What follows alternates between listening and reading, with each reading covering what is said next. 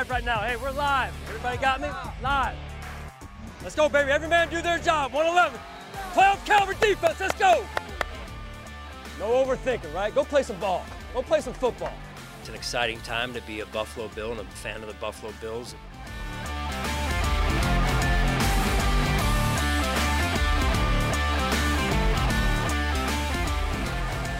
Hey, everybody, and welcome to Week 13 of the Sean McDermott Show, presented by Connors and Ferris, your workers' comp attorney. Sean, we've got to do things a little differently this week for the show, so thanks for joining us from your house. And by the way, how do you like working from home? That's a loaded question, I think, Steve. Right. There's some good to it, and there's some challenges, as we both know, and as I think most people would agree.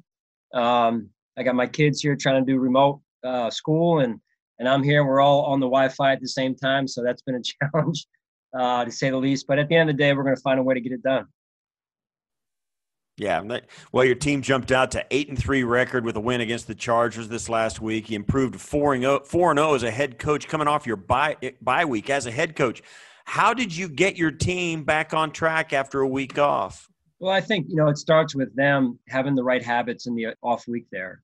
They set themselves up for success. They came back ready to go and ready to have a good week of practice. The staff did a great job shaping game plans that aren't too big. Sometimes when you have that extra time as coaches, we find a way to lose the game before it's even played with game plans that aren't the right size. So I thought they all did a great job. Well, you got peppered with questions over the bye week about what you were going to do, and you said you admitted that you're going to look at your heart at your offensive run game and your defense. You're both going to be points of emphasis during your bye week. Well, let's start with your offense. You came out against the Chargers, ran the ball 30 times for $172. You averaged almost 6 yards a carry.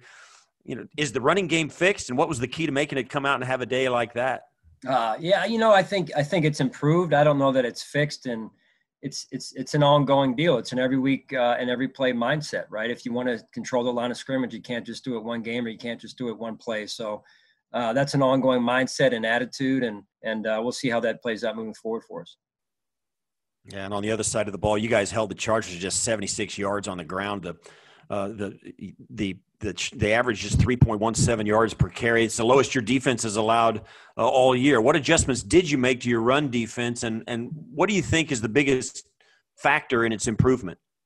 Well, it always starts up front.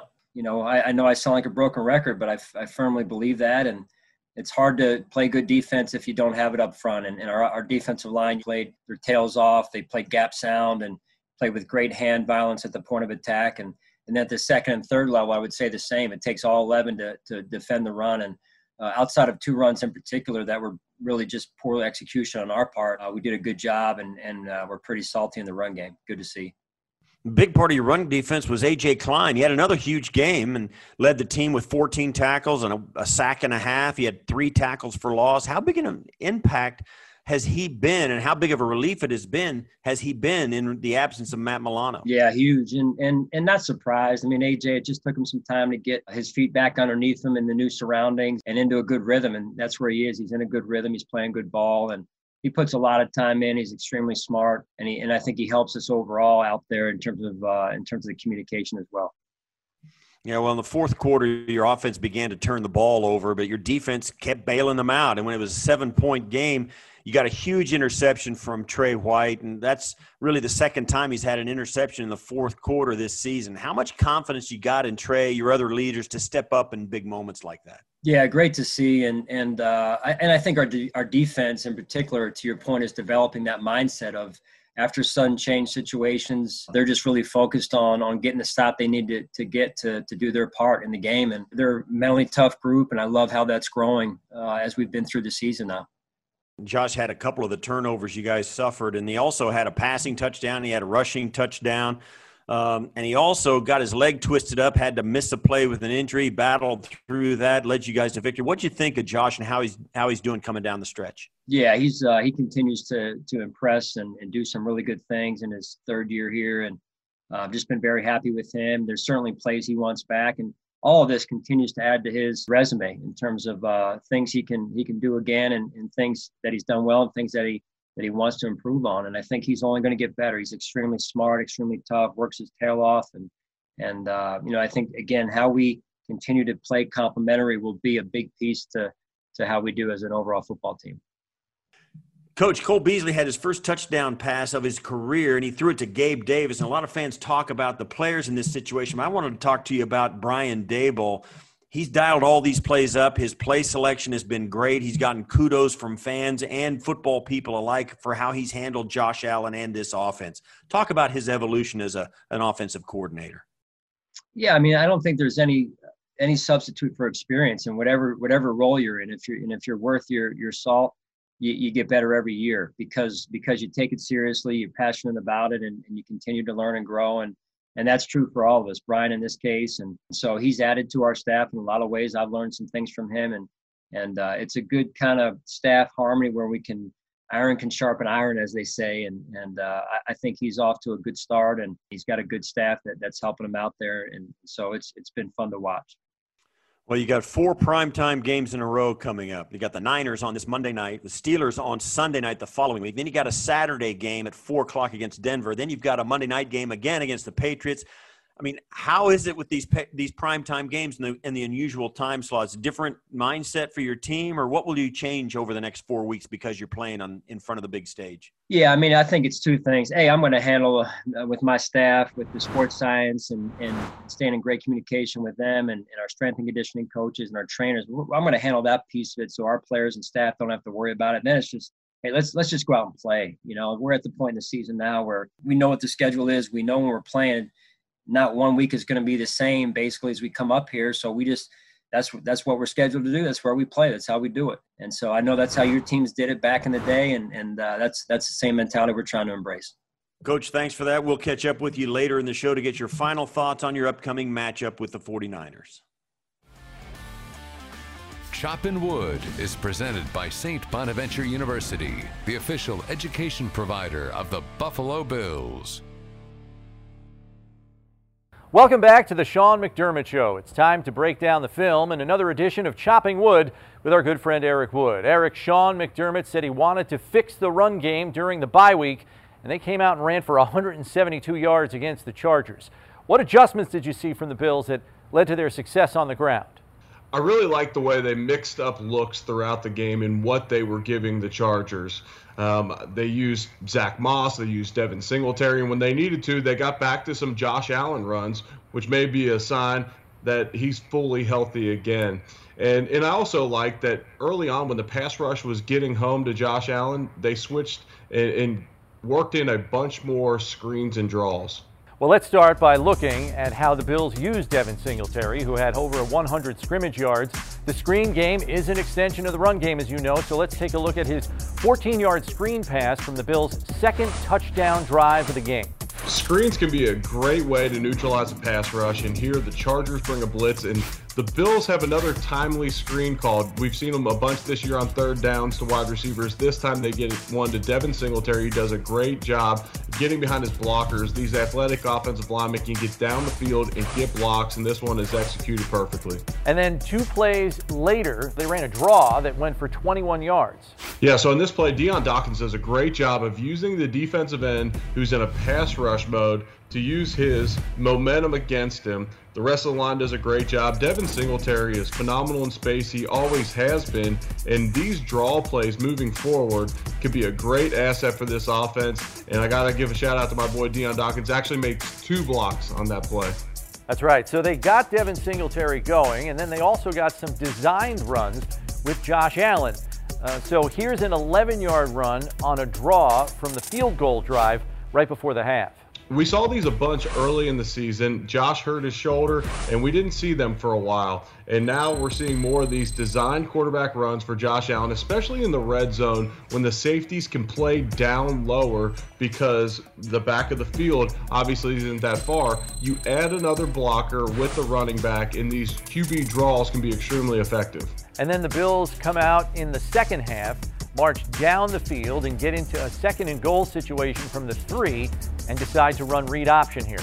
The Bills have shown so many different looks and so many different ways to score in the red zone this year, which is a great sign from their offensive coordinator, Brian Daboll. And here they run a simple read option. These plays can be extremely effective. Of quarterbacks often like to keep these in these situations and get the ball in the end zone themselves. But on the outside, you have a great block at receiver by Stephon Diggs, who comes in and gets just enough, and then Josh Allen uses athleticism to beat the Chargers defense to the pile on. Jumping ahead here to the fourth quarter, the Bills get the ball back after the Trey White pick, and they hand it off to Zach Moss, who rips off a 31-yarder. Yeah, the Bills go with a tight, condensed formation here just so that there's going to be no free hitters. There's going to be no one that can get penetration. They use 2 double teams at the point of attack to move guys off the line of scrimmage, and Zach Moss does a great job of finding the hole and then exploding once he does, making a play up the field, and just a shame that this little ticky-tack penalty got called at the end. Yeah, I did not like that either. They got a penalty on that one for a celebration. And on the next play, Singletary broke off another long one to set up the game-clinching field goal. This one goes for 24 yards. Yeah, so this is a pin and pull scheme. So what that means is the front side blockers, Deion Dawkins and Lee Smith, are going to try and pin their guys, and then Feliciano and Morse are going to pull around and get out in front. We saw these plays a bunch last year, and the Bills were extremely effective using it. Here, Mitch Morse and John Feliciano show off their athleticism. Feliciano has a great block on Joey Bosa. Mitch Morse helps secure it, gets to the second level, gets a block. That's excellent execution in a situation where the Chargers assume you're running the football anyways. It was great to see the Bills get that run game going, their best rushing performance of the season. They're going to need it for the playoff push here in December. Thanks for all the insight, Eric. Absolutely. Thanks, Chris. Maddie Glab here with this week's game preview. The 8-3 Buffalo Bills are heading west to take on the 5-6 San Francisco 49ers. The game won't be played at Levi's Stadium due to Santa Clara County COVID restrictions, so the Bills will head back to State Farm Stadium for their second straight road trip, making it the second year in a row where they have played multiple away games in the same stadium. The 49ers have been hit hard with the injury bug, but that hasn't completely shut them down. Their offense ranks 14th overall, averaging about 363 yards per game. Receivers Deebo Samuel and rookie Brandon Ayuk have combined for 62 receptions and 764 receiving yards. The Buffalo Bills are searching for their first Monday Night Football win in this century. The last time the Bills won a Monday Night Football game was in 1999. The Bills' offense ranks 10th, averaging 27.2 points per game. They have the second best third down conversion rate at 49.6%. Quarterback Josh Allen is averaging 275 passing yards a game, good for 8th in the NFL. The Bills' defense ranks 21st, allowing 373 yards per game. Since Week 7, the Bills' defense has combined for 29 sacks and takeaways, which is second most in the NFL. The Bills split even with the 49ers at 6-6. That's this week's game preview. Steve, back to you. Thanks, as always, Maddie. Coach, the NFL took preventative measures during the early parts of the week that closed down all the facilities Monday and Tuesday, except for the teams that were playing on Monday and Tuesday. Now they moved your game to Arizona. How's that impact your preparation process? Does having the game in Arizona give any chance to maybe erase those memories from the Hail Murray that doomed you last time you were in that stadium? You're funny, Steve. No, listen, we're going to play a game. At the end of the day, it's a home game for San Francisco. It's an away game for the Buffalo Bills, and we're going to go play a game. And we're excited about it and looking forward to our week of practice. Yeah, you've got the 49ers. They've battled injuries all year, but still they managed to beat the Rams with Nick Mullins at quarterback. What have you seen from the 49ers and how they've overcome their obstacles and their injuries? Yeah, similar to a lot of the teams out there, they've had a number of injuries. We've had a number of injuries, and you play the guys that are available. And I think Kyle Shanahan does as good a job as anyone in the NFL. He's a great coach. This team is fresh off of the Super Bowl appearance last year, and we're within a whisker of winning the game and being world champions. So he's done a phenomenal job. Yeah, this is going to be your second game as head coach on Monday Night Football. Does that hold any special meaning for you? I'm always honored to anytime I can go out there and coach in this league, and in particular as a head coach, and lead a group of men and women out on the field. But outside of that, I really want to be focused on our quality of play and my quality of coaching, and us improving as we continue to go here. Thanks for all this, Coach, and good luck this week against San Francisco. We're going to be back next week to recap your game against the 49ers and preview your Week 14 matchup against the Steelers. Thanks for spending some time with us, and thank you, everybody at home, for watching. And this has been the Sean McDermott Show presented by Connors and Ferris. And as always, go Bills. Final Thoughts is presented by your local Toyota dealers. The Sean McDermott Show is presented by Connors and Ferris, your workers' comp attorneys. By Independent Health, you deserve the red shirt treatment. And by your local Toyota dealers.